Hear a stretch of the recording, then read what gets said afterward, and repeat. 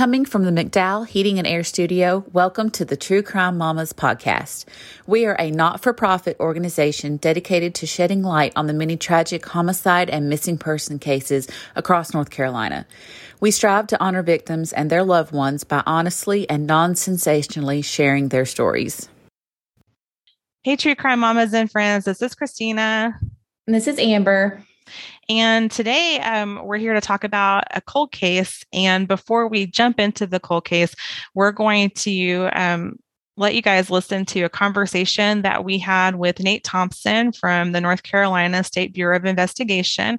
He is the special agent in charge of the cold case division. And we're going to talk through some upcoming initiatives for them, as well as start talking about the cold case we're going to dive into later. That was such an interesting conversation with him. I really enjoyed this. I really did too. And I just love how innovative he is. I mean, the things that he's doing to really start making people think about cold cases and to uncover more information. We can't wait for you guys to hear. But Amber, I don't know about you. I was kind of blown away. Oh, I was absolutely blown away. It was such good information. Like you said, he was so innovative with the things that they're doing for cold cases now. Well, let's go ahead and dive in. All right.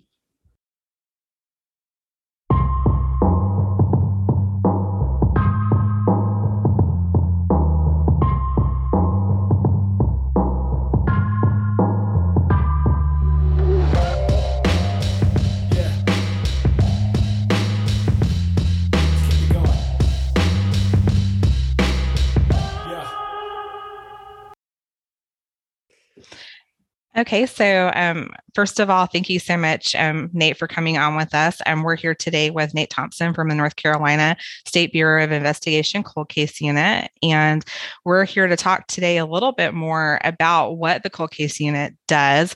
We have been fortunate to talk with this group in the past, but there's some new exciting things coming up that we wanted to make sure that everyone here was aware of. So we'll go ahead and kick some things off. Nate, how are you doing? I'm doing good. Thanks for having me. Oh, thank you so much. It's me and Amber here. So you're going to be going to the General Assembly and asking of them of some things. Could you give us a little bit more detail around that? Yeah. So right now we have a cold case unit. It's really consists of officially myself, one other person that is a full-time employee under me, and then I have two and possibly a third retired SBI agent coming on board. I have two currently.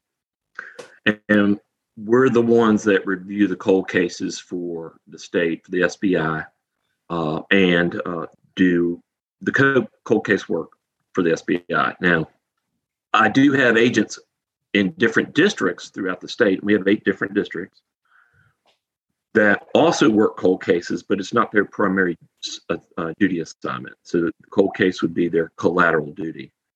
And what does that mean, collateral duty?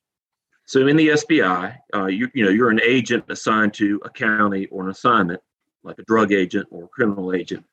And we have collateral duties where you could, let's say, be on the SWAT team also, or be on the bomb squad, or work some type of I'm trying to think of another collateral duty, fly drones.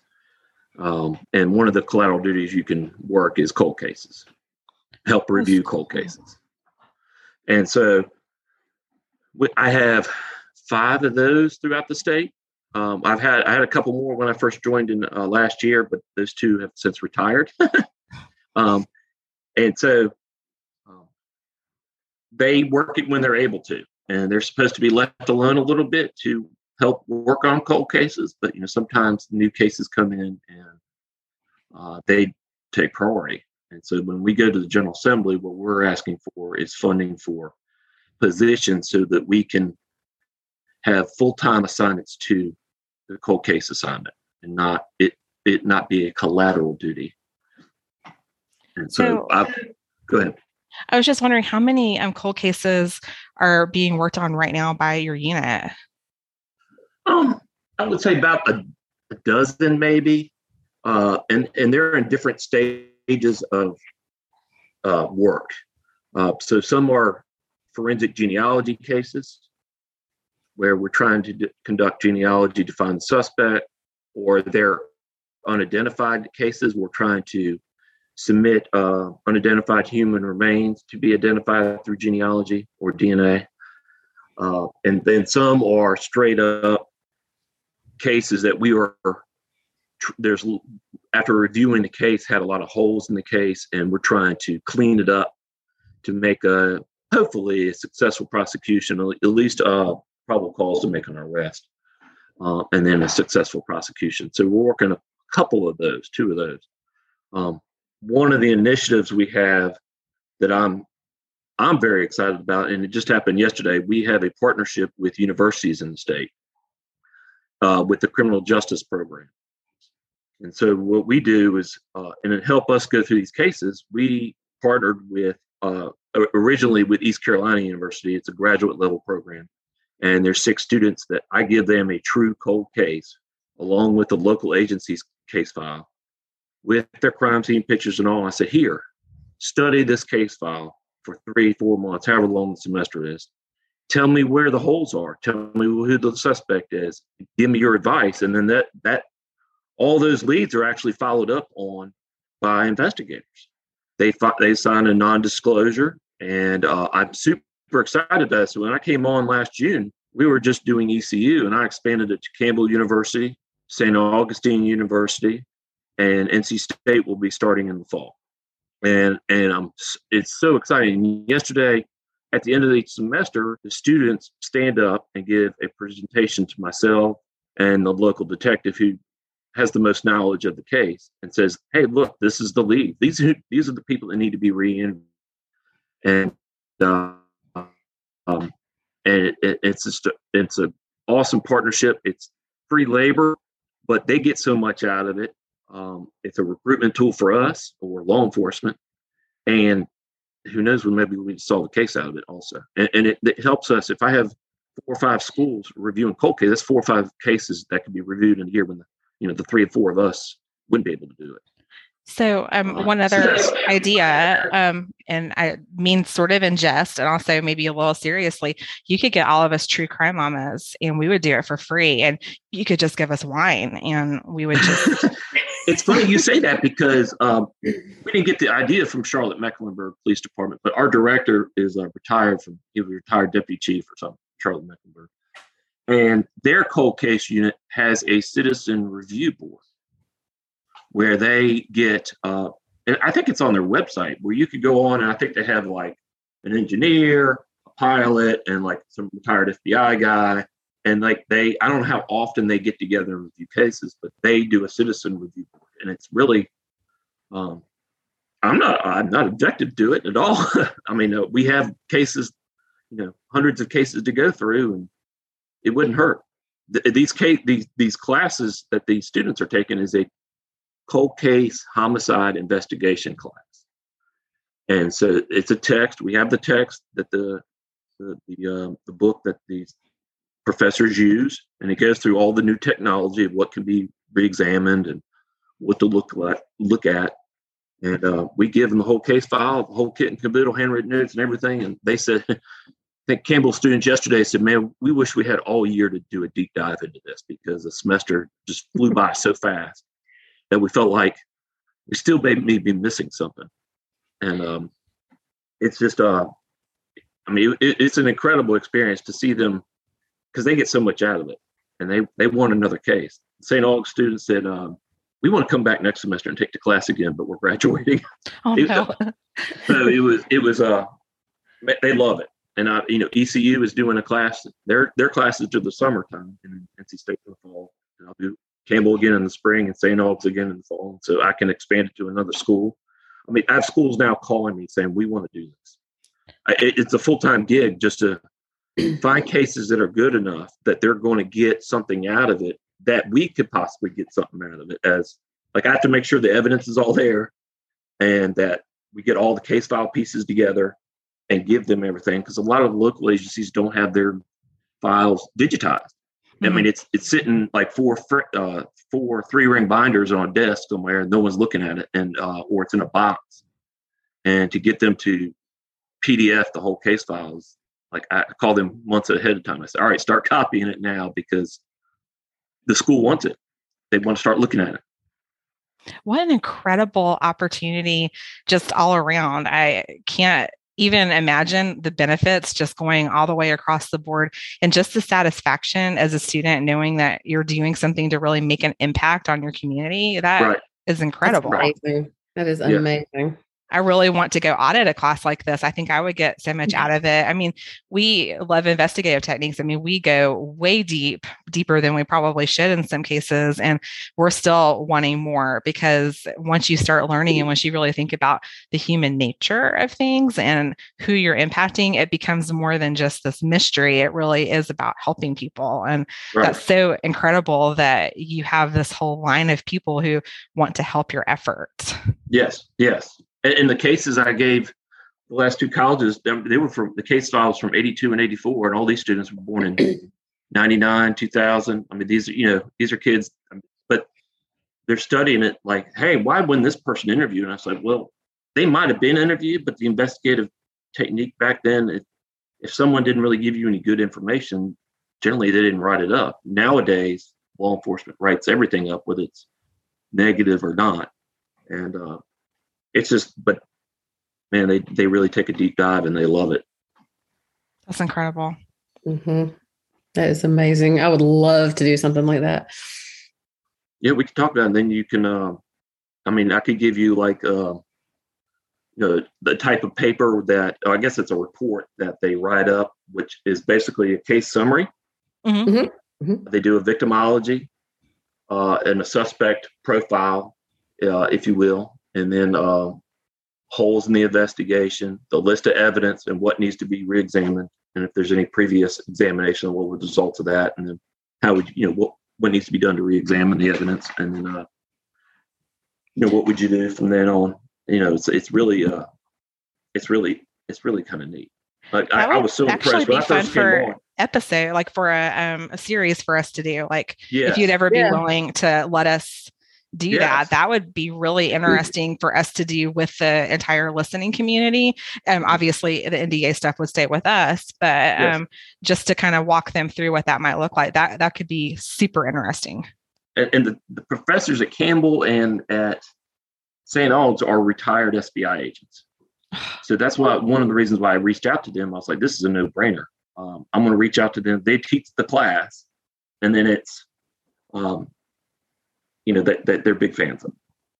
And I want to expand it to probably at least 6 schools, but it would be all I did. I mean, if I'd like to do a case each semester and times 6, you know what I mean? Or 2, and that's a full-time gig, picking up that, make sure that they get everything and coordinating with the detective to make sure he gets there. And Wake County Sheriff's Office came yesterday on one of the cases, and they were excited about it. Like, it's a bullet point. Here's what needs to be done to clean up this case. Will it solve it? Who knows? But here's what needs to be done. And it's so much easier for you to go back to some detectives at your unit and say, all right, here, go out and interview so-and-so. Is this so-and-so still alive? Like, without having to look at a box of a bunch of reports. It's almost laid out for you. That's amazing.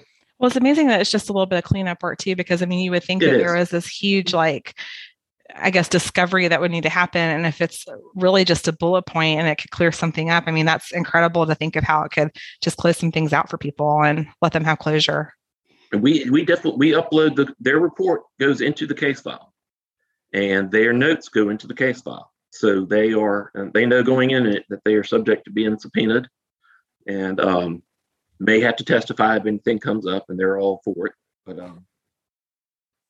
we don't keep it from the case file. It definitely adds to the case file. So it kind of holds the agencies accountable. Like, here's your leads. Why didn't you follow up on it? So, well, technically, I'm a student. So if you ever need my help, I'm here for you. I know we're like chomping at the bit. What can we do? Yeah. So Amber, I'll let you jump into the next question. Okay. Let's see. This is probably a question. I don't know if you know the answer or not, but since the cold case division has been formed, do you know how many cases have been investigated? Ooh, I keep quarterly stats on that, and I would have to look on my computer. It's hard to say. We review cases, and we're talking cases from the 50s and 60s all the way up to 2018. And we have about 800. When I came on in 2021, June of 2021, we had 1,040. Okay, so we're going through them, and we're calling local agencies because it's a joint investigation back, whenever we get called in. And we call them ultimately and say, hey, do you have the physical evidence in this case? Because all these are marked inactive homicides. And we have a coding in our system that we can code leads exhausted. And so what we're doing, if there's a case out there with no physical evidence, for some reason it's just missing, we are recoding that leads exhausted because it's going to be very hard to prosecute.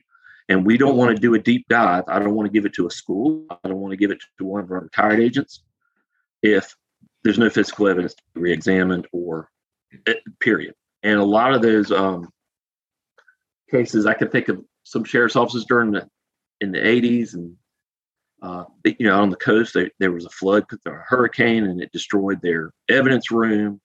I'm giving them my case file because they don't even have case files from the 80s. You know what I mean?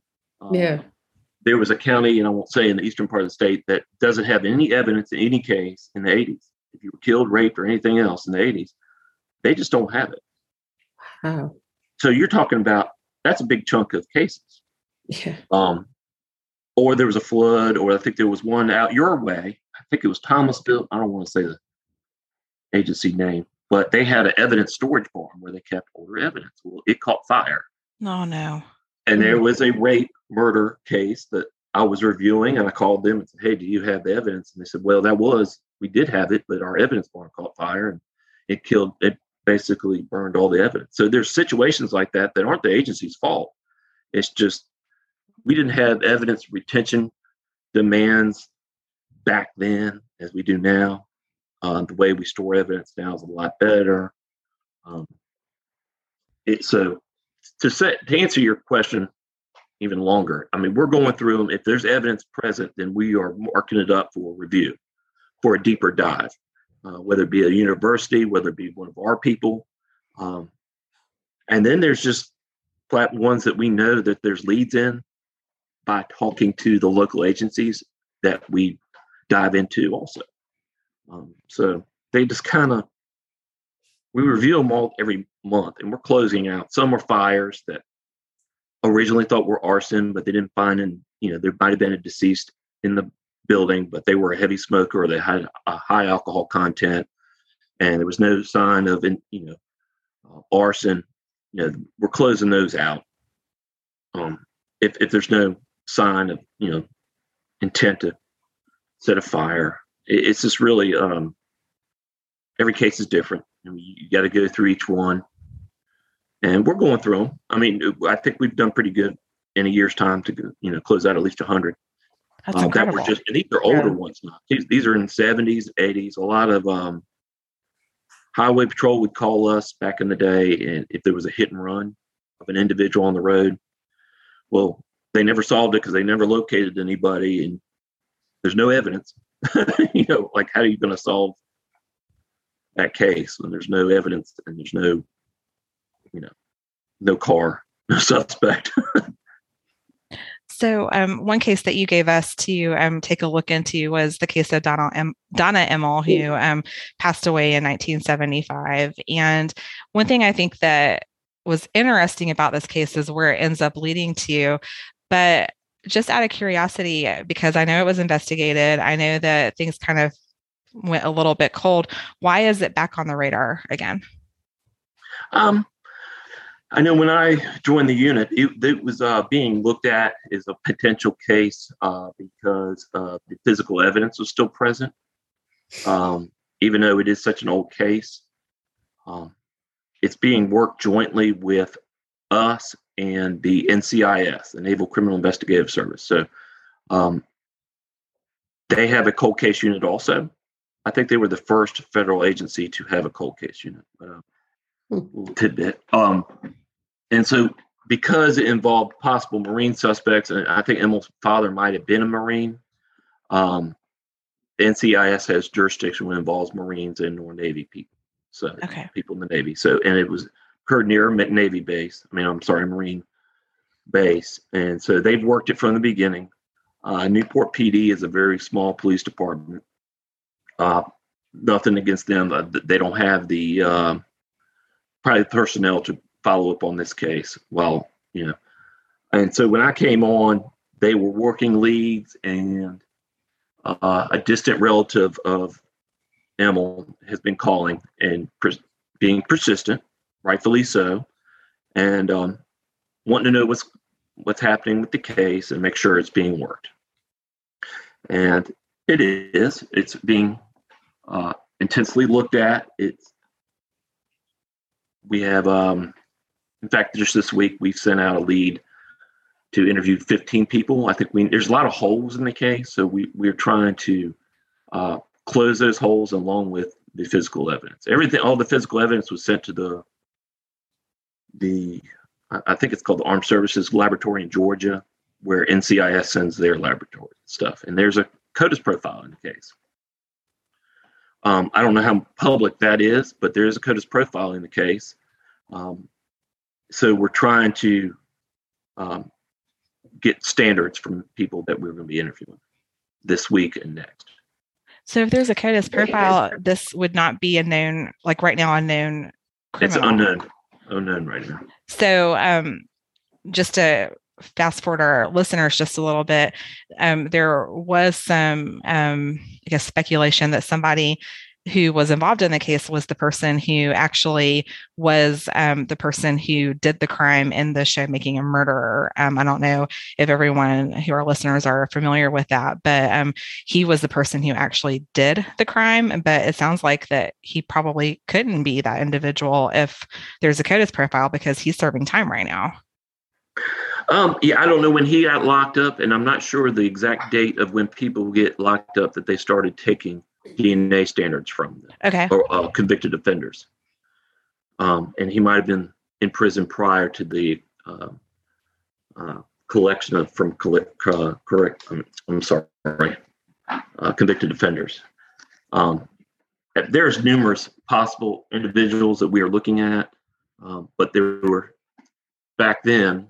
They didn't document as well as they do now. So when we're reviewing the case file, we're like, well, why is this person not interviewed? Why is this person not interviewed? And it's not to say they weren't, it's just not written down. And so we're going back and when you have a case this old, you almost need to go back and interview everybody to see what they remember. Everybody's relationships change with each other. People that were friends may not be friends now. People's may come off of information that they didn't want to back then. So it's definitely a case worth revisiting. Those holes that you mentioned that, that have been in the case and everything, do you think that's why it wasn't solved earlier? Between that and technology, yeah. Technology would have solved this case pretty quickly, I think, in the beginning. In 1975, the means of collecting evidence then was totally different now. I think the advancements in technology would solve that case pretty quickly back then. Right. That makes a lot of sense. Mm-hmm. So the gentleman's name, by the way, was Gregory Allen that I was trying to recall, and it's right here in front of my face, which typical Friday, everybody. But it seems like that this was an area where there was a lot of transientness, where there were people coming in and out because of the Marine base. Also, it's probably really close to the 95 corridor, if I remember correctly. So there's just a lot of traffic in general. Do you think that maybe the person who actually did this is somebody who was not local to the area and someone just passing through? It's possible. It's like you said, it's very close to the Marine bases. There's two of them there right beside each other. I just call it the Marine base because really just there's two, but they're beside each other. And then the beaches are there. It's right near the beach. It's a coastal community, and it's right on Highway 70. It's not an interstate highway, but it's definitely I don't know what it was in 1975, but I imagine it was right now it's a 4-lane divided highway that goes directly to the beach. It's the main corridor from 95 to the beach. It's well traveled for sure. Yes. And we are in the process of getting I forgot what county this happened in, Currituck County, or I'm sorry, Carteret, putting a billboard up on her name on it, and anybody that may remember anything.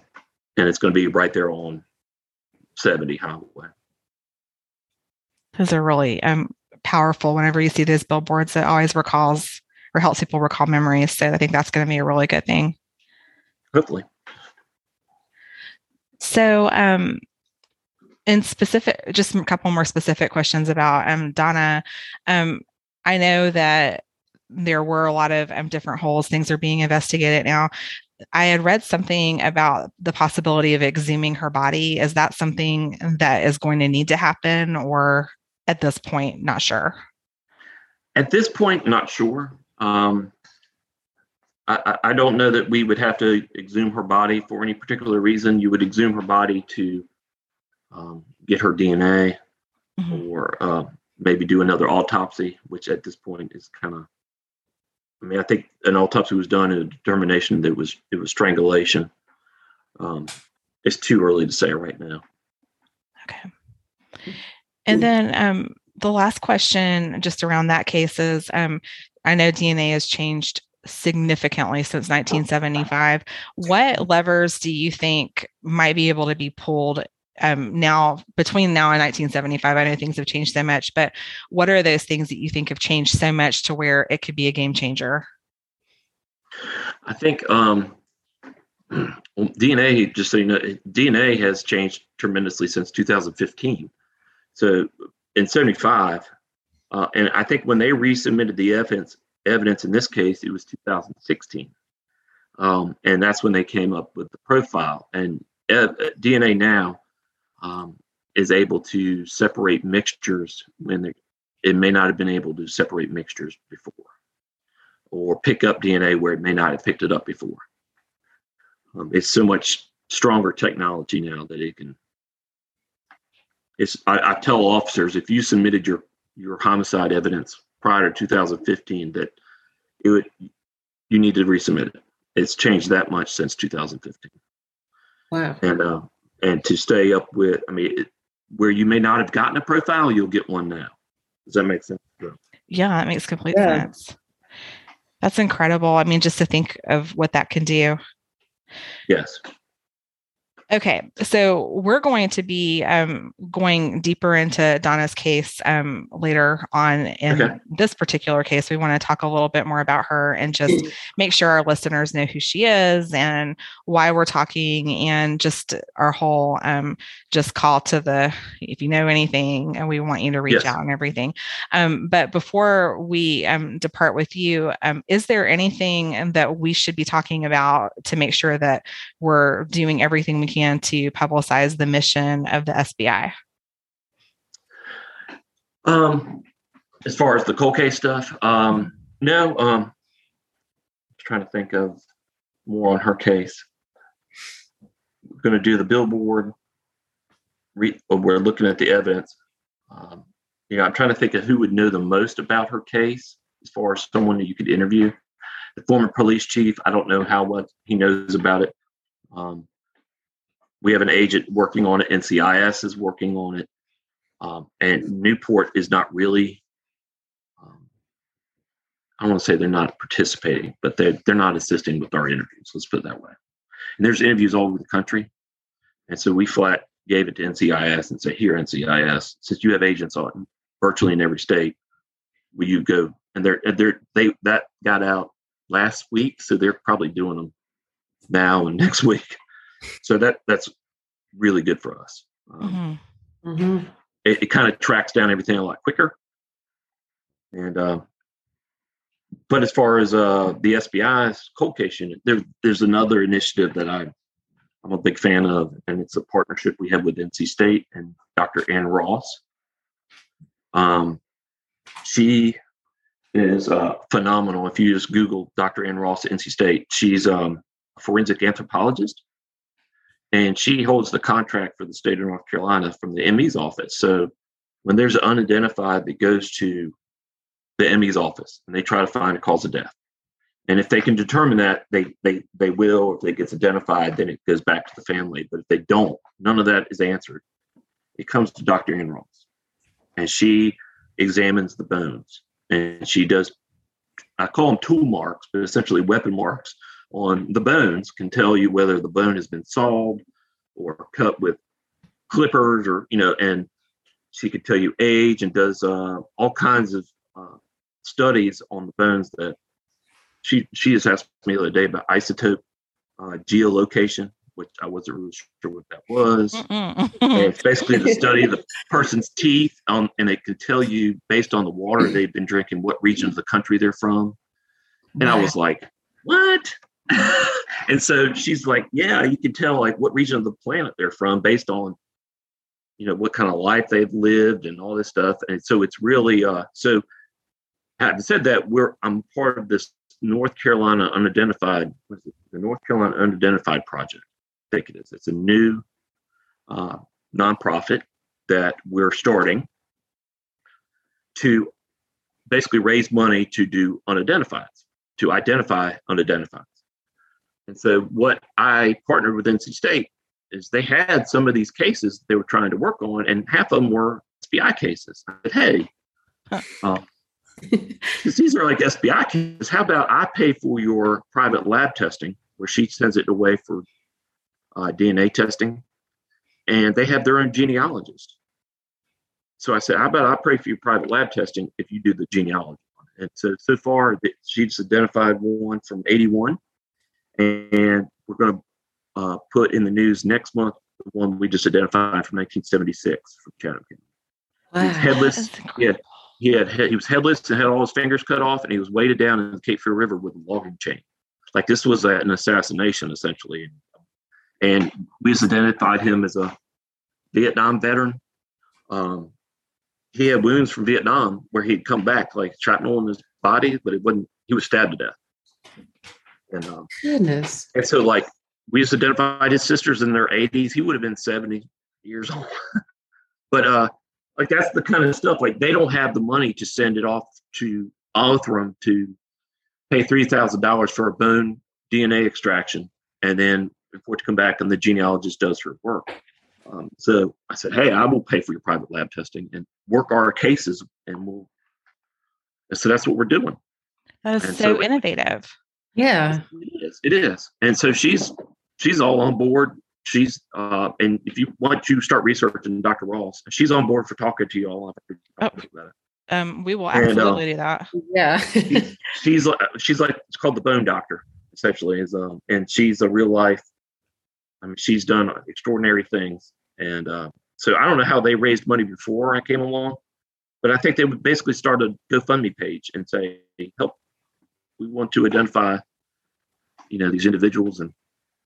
And so that's one of the other initiatives we're doing. Well, that's incredible. We would love to talk to her. And what a great thing. I mean, we talked about this earlier, but just being able to impact people. And I mean, that's really why we do this, because a lot of people are into true crime because of multiple reasons. We found that through our journey that it's really about helping people and those connections and making sure people have closure, and just thinking about that someone can go and look at someone's bones and determine who they are and find them unity again. I mean, that's incredible to me. That's what this is all about. It basically reopened a case because they didn't know who he was. And after talking to his sisters, like, well, he lived in Chatham County. He had a roommate, and we don't know where his roommate is. And he had a car that I don't think has ever been found. And, there's a lot of the questions now. Now, whether we'll be able to find the car or his roommate or where he used to live, that's a whole other issue. But you're talking he's about. Found. Yes, he's been identified.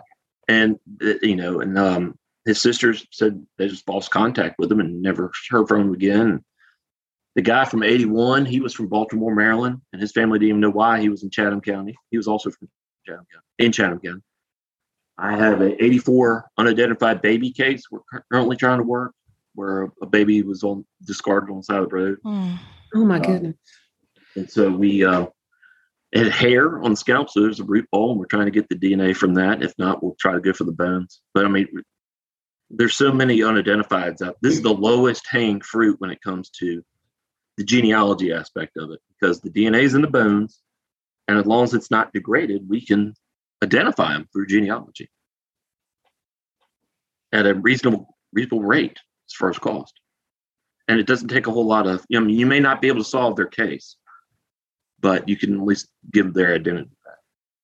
And that's so important. It is. That's fascinating. I could spend hours just digging. I want to know everything. That is so And cool. by the way, Walter is coming back. Yay. So he texted me last week and was like, "Hey, you think you'll have me back on contract as a retired agent?" And I said, "Yeah." I said, "Why?" He said, "Well, selling insurance is not what it's cracked up to be."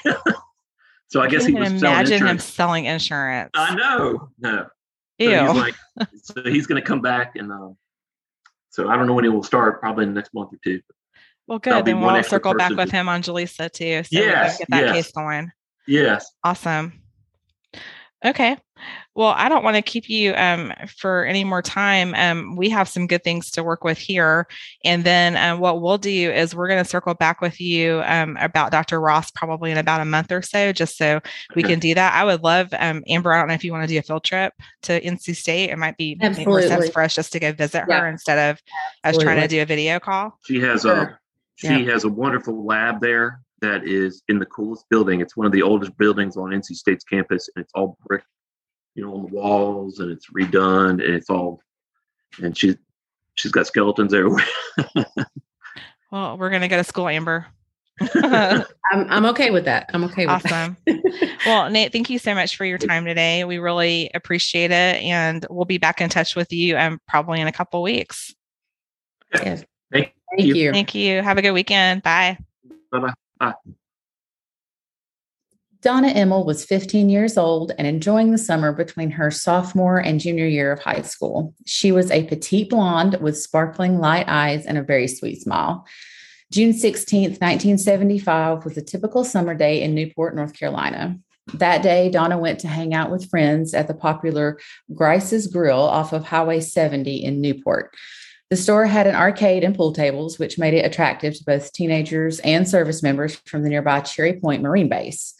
Around 8:30 that evening, Donna's mother called the girl and said it was time for Donna to head back home.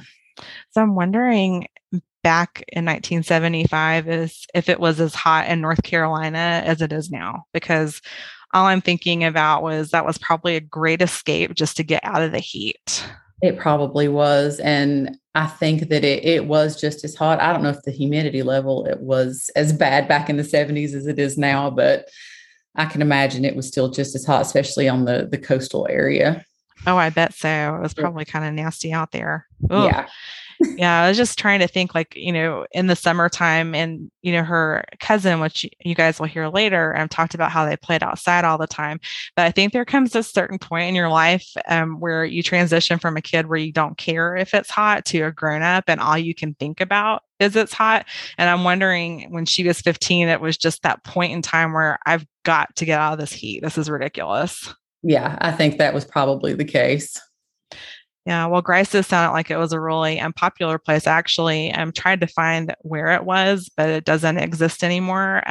So I was searching to see if there's anything, and it looks like that there might be a gas station in the place of it, but I couldn't find out what Grice's Grill looked like. So just somewhere off of Highway 70. Okay. So Donna was seen leaving, going back home, and there was a shortcut that she had taken many times before, and she took it alone. It was dark, so it wasn't really that big of a deal to her. I am personally a scaredy cat and probably couldn't do it myself, but this night was different, and Donna never made it back home. And Donna was pretty reliable. So when her mom told her to come home, her mom knew that she would come right away, but she didn't come back. And her mom reported it to the Newport Police Department. The search ramped up when Donna's brother reported that when she left the restaurant, he witnessed a man following her into the woods. And when police found out about that, they set up roadblocks to search for Donna. So it sounded like at first, I mean, I think all police departments immediately assume that when it's a teenage girl, there's a good chance she may have ran away from home. I keep on finding that in everything that we research. And I think when they got that one piece of information, they realized that it was probably a little bit more serious than what they probably thought it was originally. Right. Yeah. And I wonder, like, how old her brother was at the time. Like, did he think about going, hey, there's a dude following my sister? Or, I wonder what he was thinking at the time, too, especially when she didn't show up to home.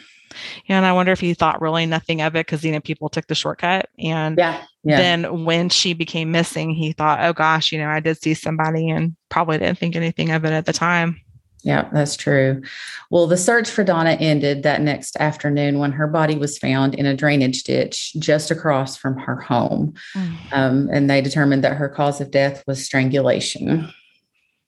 As a mama, I can't imagine my child dead in a ditch across from my house. No, that's horrible. How horrifying. I mean, we joke with our kids, when of course, I don't know if your parents did this, but mine did with me when, you would be late coming in from curfew or whatever. And they'll be like, I thought you were dead in a ditch. They say all that, but I mean, to some parents, this has actually happened. And that's why they're so fearful of it. It's a possibility. It's so sad. It really is. And what's even sadder is what happened afterwards, because in the weeks after her murder, more than 100 people were questioned. And over the years, law enforcement has followed up on any leads, but they still don't have answers. And that's what's so sad. I mean, Donna's mom went to her grave without knowing what happened to her baby girl. That kills me. That kills me that she passed away before, any of this stuff could be done to help try to find the killer. I know. And I think that technology we're catching up.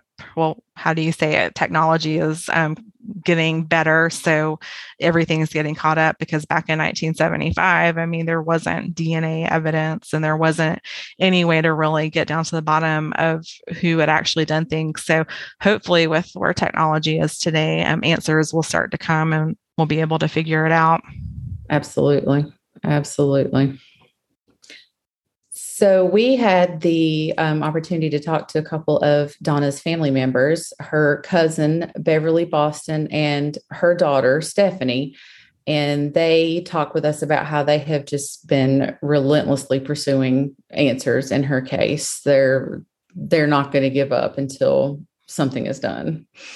And that was really interesting about Stephanie, because she never really met Donna. And the fact that she has such a drive to figure out answers on Donna's case. And really, I mean, it's a family member, a distant family member, and somebody that she cares so deeply for. I mean, you can tell that, and just hearing her voice and hearing how she talks about the case. And if it wasn't for Stephanie pushing, I don't know where the case would be today. And I think that's just really a great thing that she's been such an advocate for finding answers in Donna's case. Absolutely. So let's jump into that interview. We've talked before, Stephanie, about how I came across your information, but just to bring everyone else up to speed, Amber and I have been really fortunate as part of the podcast team to have interaction with the North Carolina State Bureau of Investigation. He brought up Donna's case to us and said that it would be a fantastic case for us to cover because so many things are starting to happen. So I'm sure, as you guys already know, some of her DNA was submitted, and it's actually now being processed. And if I'm not mistaken, it's NCIS who is working on that piece. And they're hoping to be able to get a profile put together really soon. So he thought that this might be a great case for us to cover, just to bring Donna back into public light. A lot of people either are too young to remember or maybe don't even know about her story. We both feel like we're true crime aficionados, and we had never heard of her story before. So we just want everyone who listens, and we actually have listenership even outside of North Carolina, and for people just to hear about who she was and anything that you feel would be important to share with us. So I'm going to turn it over to Amber. Amber's going to start with our first question. Thank you so much. Thank you. All right, Amber. Okay. All right. Let's talk about Donna. We would like to hear more about who she was, like what her personality was, what was she interested in, that kind of thing. She was, I call her a spitfire. If she got mad enough, she had a mouth on her. She was a tomboy. She never wore dresses. Except one time. She wore one dress to a dance that I went with her and never again, and was buried in that dress. Oh. So, and she loved horses. She loved the beach. She loved going out on the boat, things like that. Sounds like she was really active and always enjoyed having a good time. Yeah, I knew her to have, like, her good times were innocent good times, watching movies, going bowling, things like that. She was a good girl. And she was just a baby. I mean, if you're thinking about how old she was, I mean, if you think about, both Amber and I have girls, and we're just starting to jump on that preteen train, which we're both kind of scared of, to be honest with you. But I mean, it sounds like she was doing anything that a normal teenager would be doing, just enjoying life around her, going and enjoying nature, having fun with her friends. So very normal childhood. Yeah. So I would love to hear about your favorite memory of Donna. That dance. What happened at that dance? She actually put on makeup. She actually, I believe, had curls in her hair. She actually danced a slow dance. Never saw her in a dress before. She just was beautiful. What did the dress look like? It was burgundy. It was velvet. And it had a high collar like it was Victorian. It went to the ground. It was full length. Oh, wow. So this was a really formal dance. I don't think it was meant to be that formal, but that was probably just the only dress the girl had, formal wise, She really didn't like dresses. Maybe tell them what she normally wore so you can see the main difference. She normally wore a button-up shirt tied around her waist, cut-off jeans, or a T-shirt, old tennis shoes, and never put her hair up. She had straight, long blonde hair, but that's just the way she was. And she wore a bandana. Yeah, always had like a bandana around her hair. That reminds me of pictures that I would used to see of my mom in the 1970s, like the type of stuff she would wear. Yeah, that's what she wore. Sounds like my kind of girl. Yeah. Did you guys ever go to that grill with Donna that she frequented a lot? I had moved away for a short time. I had gotten married. I got married quite young. And I was gone maybe a year, somewhere around that. I never even knew about the grill till I came back home. I never even knew about it. Never went there. She told me about it, but she never took me there. So do you know why it was such a popular hangout? Like why all the kids in the area clamored to it? It was like they had a side where you could eat, but then they had a side where they had pool tables, game tables. That's why. Stuff like that. And then so it's just a great place to hang out. Yeah, and there was a trailer park behind it, so probably most of that hung out there. So I know that you had never been to Grice's before, but did Donna feel pretty safe in her area? From everything we can tell, it was a very small town and there just wasn't a lot to be concerned about. Was there any concern about safety? I don't know. Sometimes she talked like she was a little bit scared sometimes to come through there, because it's nighttime and this is woods and there's just this little path that people had walked so much, everything on the ground had died. So like you're in darkness and then you come through and there's this clearing like and then more woods, and you had to pass through them to actually cross the ditch to get to her house. I would have been terrified, but I'm a big scaredy cat. Especially at night. Yeah. It seems like it was probably just like the quickest route.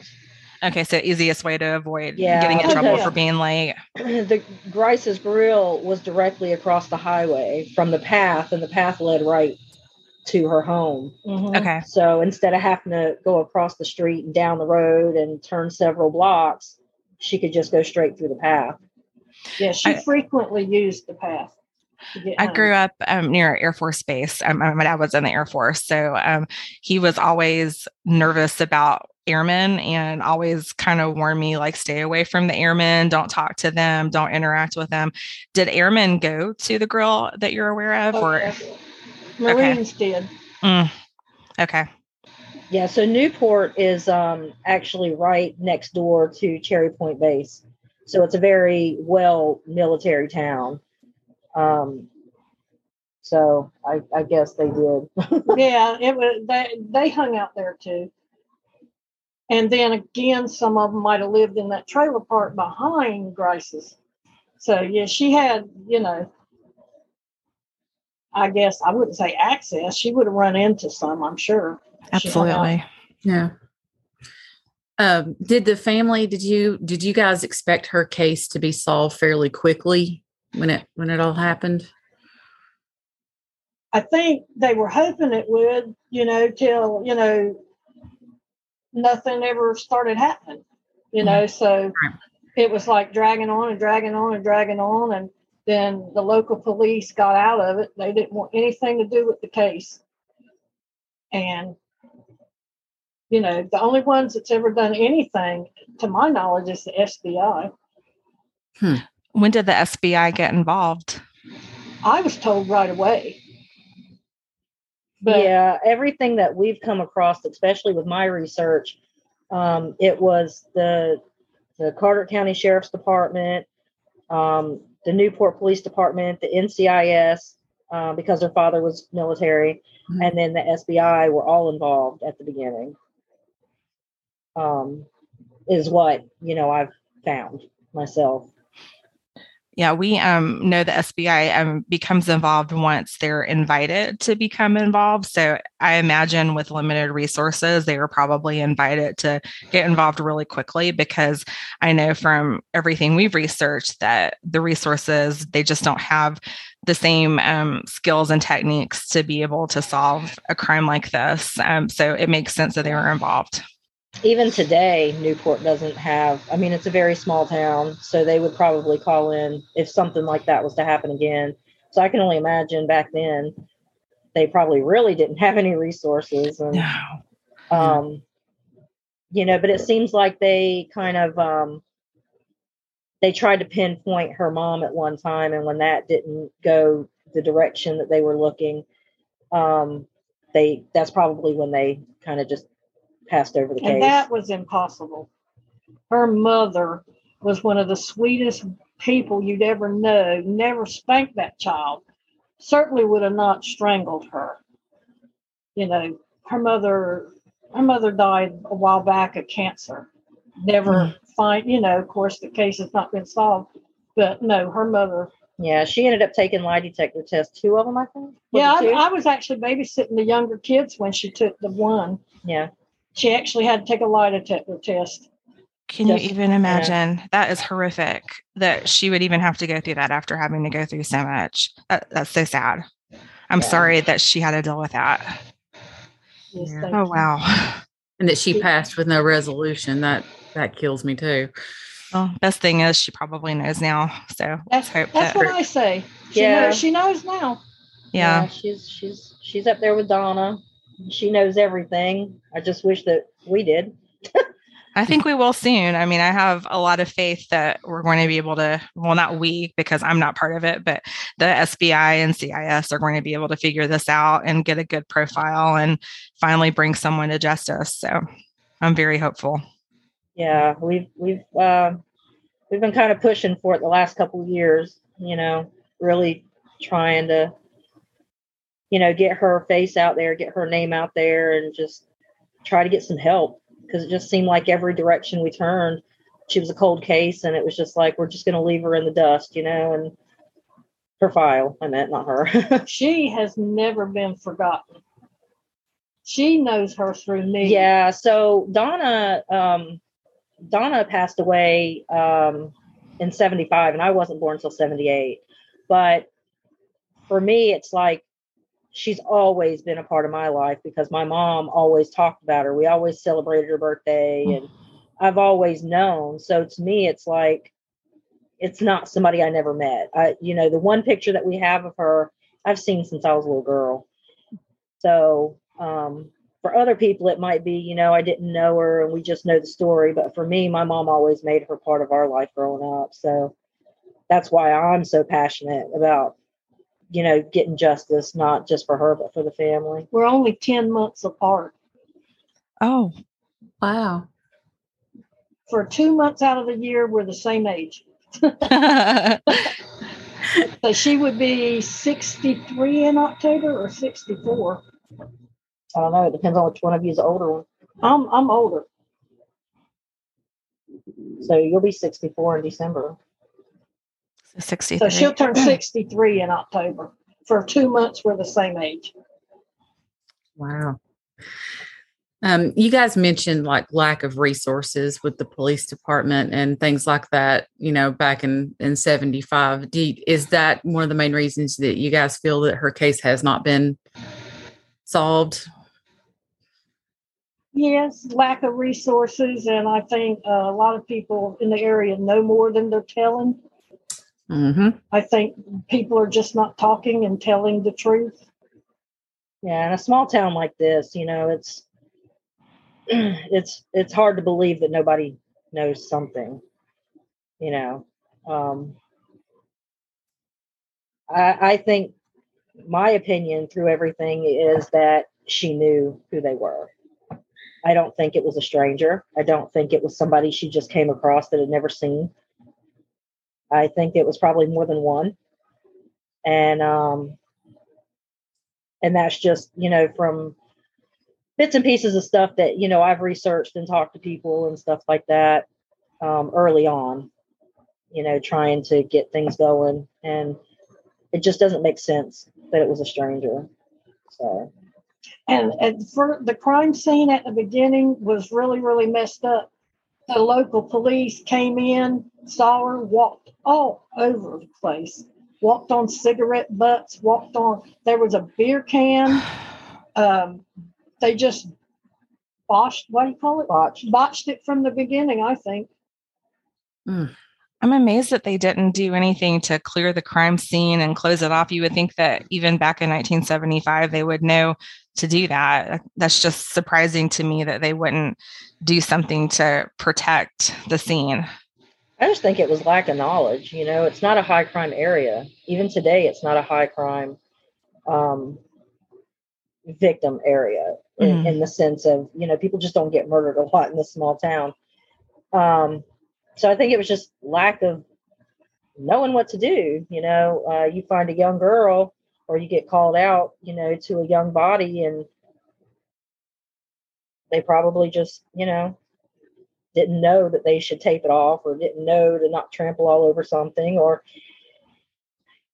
and of course, we have other speculations, but we don't want to really go into that. Understandable. So I think it's interesting though, because you think it's a group of people, and everything that we've come across in research, it seems to point to it being just one person. So it's just interesting that you have a different theory.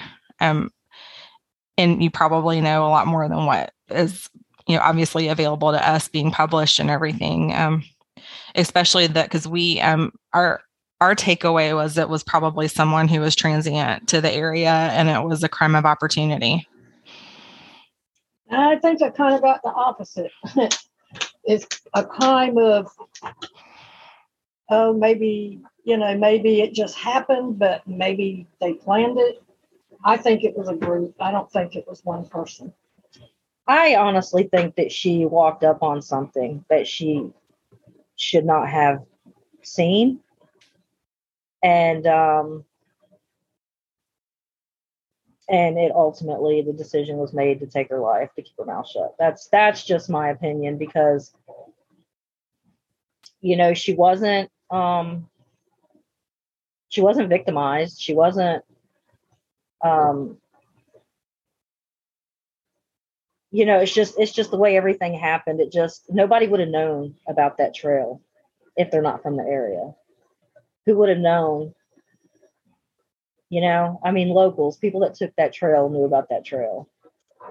And that is just one of the things that makes me think that it couldn't have been somebody that wasn't from the area, unless they knew some of the people in the crowd and they have taken that trail with other people, like they had friended people that maybe took that trail. And that's just how I feel. Well, in some of the reports that we read, Donna's brother had been, he had said that he had saw a man or a shadowy figure following Donna. Do you think that that has any credence or anything that might be connected? We've heard several different stories. Her brother did say that this guy, tall, long, dark hair, was following her across the street. But then we've had other people tell us that she was alone. That they watched her leave. We had somebody else say that she left with two guys and her brother. So that story is not really consistent. Like, we really honestly don't know. He is no longer alive either to even, talk to him now. So it's just real unfortunate that that whatever he may or may not have known, we're just never going to know his view on that. And he was young. How old was he? How old was David? David was younger than Donna. So if Donna was 15, David was probably in the area of 13. So just a little guy. Yeah. Yeah. So we really, we can't say if what he saw. I mean, I don't know why he would lie about it, but then again, Oh, when you're 13, you sometimes see things that you may not, or you remember things that may not be exactly the way it was, because, he was traumatized. His sister passed away. Yeah. I can't imagine what went on in his mind and how traumatized he was knowing that he was there. And probably, I have a 14-year-old probably thinking, gosh, I could have protected my sister. I can't imagine what went through his mind, and probably the guilt and the trauma that he had to deal with. Yeah. And I think that's the biggest thing, is there's just so many unanswered questions that are answered, if that makes sense. It's like the people that are willing to talk, their stories or their memory doesn't coincide with somebody that was there at the same exact time, so it's like we really, and a lot of years have passed, so not knowing, if their memories are valid or not is really difficult too. He was traumatized. He was traumatized enough to where he slept with crescent wrenches and other tools, and he slept with his light on. And so he was traumatized. Whatever he knew or saw or heard, he was traumatized. Bless his heart. Oh, baby. Yeah, which would lead you to think, did he know more? And he was scared. Yeah. Yeah. So we really, in a sense, we don't know how horrific her story really is. Did her siblings witness something? Did they not? It's just really hard to get factual information and know what happened. Well, I think the good news out of this is there was DNA that was saved. At least they needed to do that back in 1975. And it sounds like they have something to work with, which leads to the next question, which I'll let Amber ask. Oh, do you guys believe that the recent DNA, technologies that we've got going on, will help solve her case? Yes. Yes. Yeah. Yes, definitely. Yeah. And I think that's another issue from her not being solved long ago, is because technology just wasn't where it is now.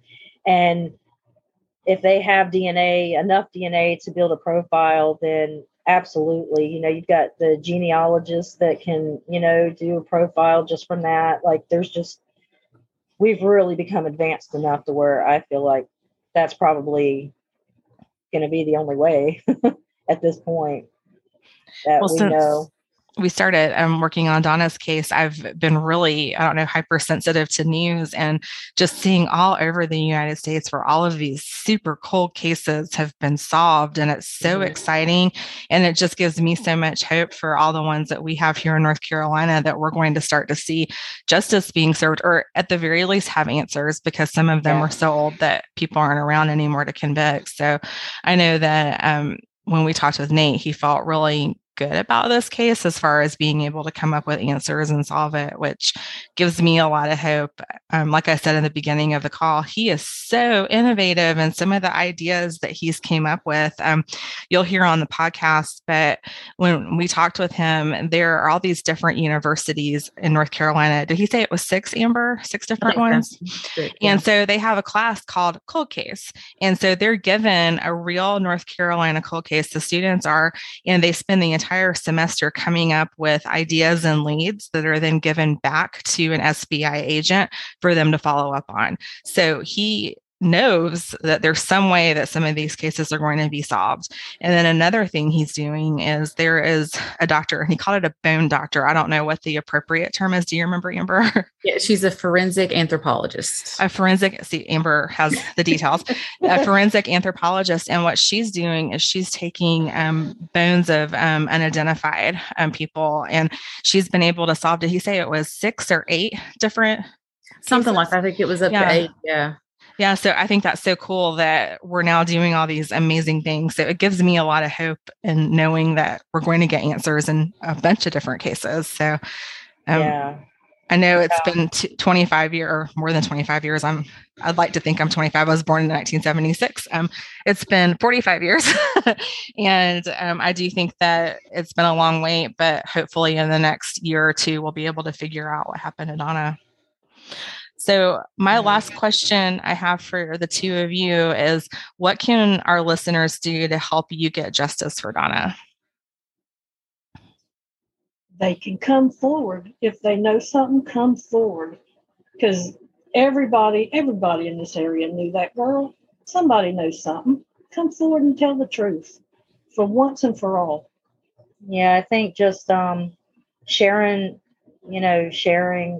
her story, even though it's a tragic one, and getting to know some of who she was. Hopefully, it'll be shared enough to where either there's a guilty conscience or somebody that knows something will come forward. I mean, even if the person that took her life, or the persons, if they're no longer with us, at least we'll have closure and knowing who did it. And that's the biggest thing, I think, is just getting that closure where it's not, who did it, why. Well, we'll probably never know why, but, and just getting her story out there, I think is just going to, I've been plastering her face everywhere because I'm like, if you've gone all these years without seeing her, and now you're going to look at her face, and social media helped me do that. This picture that is floating around of her in the little blue shirt, it's the only picture except for one we found of her as a little baby sitting at the table eating ice cream at a birthday party. That picture is the picture my mom carried. She gave me that picture in school. That was her school picture, and I've carried it. I still have it. Her sophomore picture of the year that her life was taken. And that's the only picture that exists that we know of. Oh my! Wow. Yeah. Any other pictures went with her family after she passed away? Donna's siblings and stuff. We didn't get any of her other photos. So that's the only one. It's it's kind of like a treasure, because if something happens to that, who's gonna have her picture? Nothing's gonna happen to it. It's put away. Well, it's all over social media now. Yeah. I was getting ready to say it's all over the internet, so you don't have to worry about anyone losing it. Yeah, it's definitely there. That was the first thing I did, was push her picture out everywhere. And I just said, you know what? If they're on social media, or if they're still alive, somehow her face is going to get to them. And maybe they have a conscience, maybe they don't, but maybe somebody that knows something or knows a secret or something will finally say, you know what, it's been a long enough time. I'm going to come forward. Not a lot of hope there, but I mean, I was just saying to my mom beforehand, I said, if you've kept a secret this long, it's probably easier to keep it than it is to tell it. So, but I think the older people get, the more they want to shed the baggage they're carrying with them. So maybe somebody feels like it's time to bring this forward and share what happened. Yeah, well, I meant verbally. Like it's hard to actually speak it, after you've not spoke it for so long. But absolutely.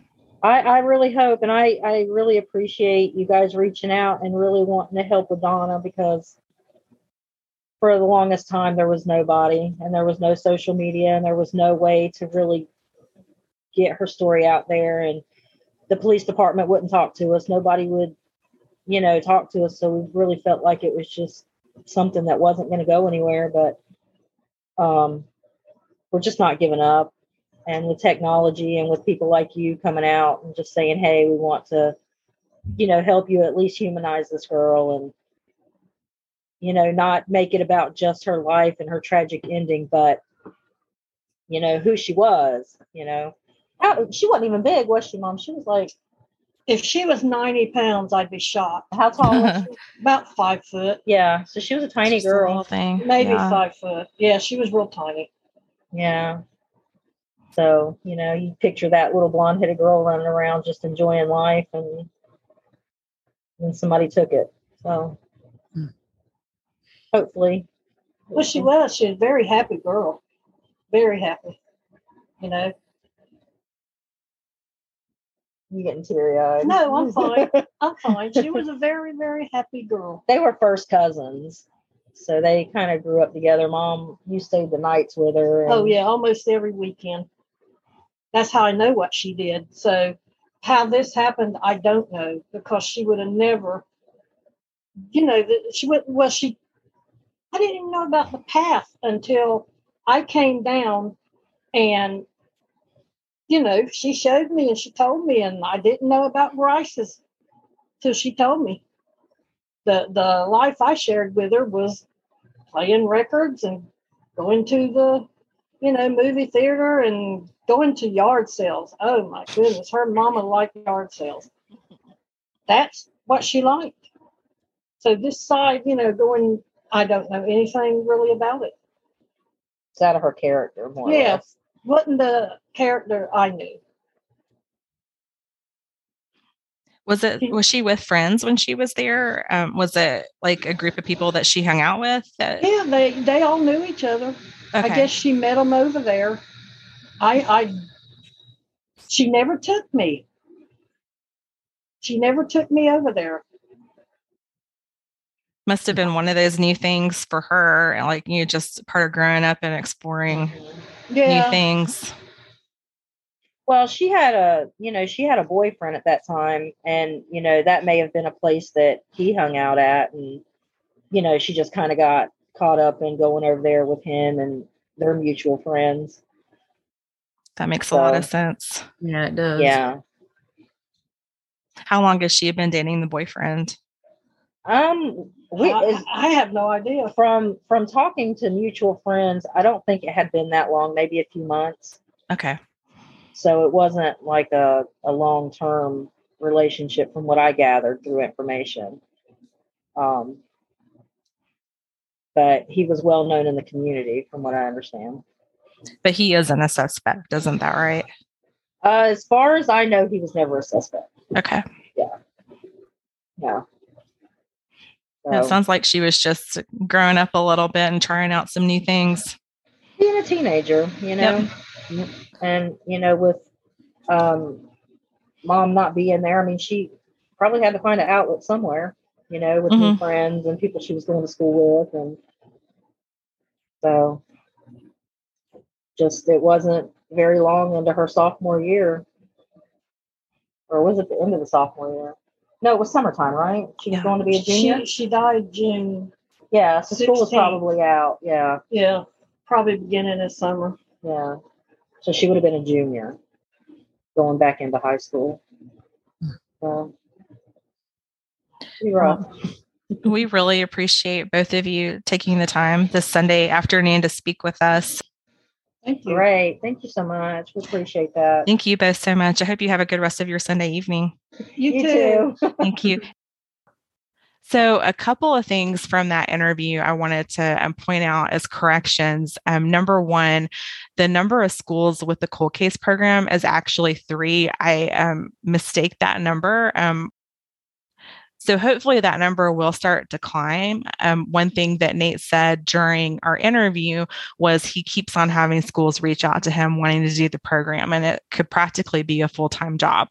So I do think that number will continue to grow, and especially as people have interest in taking those classes. And the other thing I wanted to clarify is they do have a CODIS profile on whoever did murder Donna. It's just right now they're trying to run it against all of the different offenders who have a profile in the system. Hopefully they find somebody who does, but if not, they do have the DNA evidence whenever that person does turn up. And also we wanted to let you guys know on May 22nd of 2022, a billboard was put up in Newport by the North Carolina State Bureau of Investigation. They're continuing to work with the NCIS to find and follow up on any new leads in the case. And hopefully someone will step forward with information that will help close this case.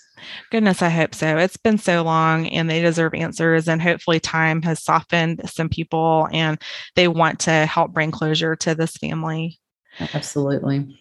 So Donna Marie Emmel was just 15 years old when she was murdered in 1975. Her mother, Emily, was absolutely devastated by her death, and she never really recovered from it. And she went to her grave in 1995 without having the answers that she so desperately wanted. Her remaining family members continue to hope that this case will be solved, and justice is 47 years overdue. So if anyone has any information about Donna's murder, please contact the North Carolina State Bureau of Investigations at 919-662-4500.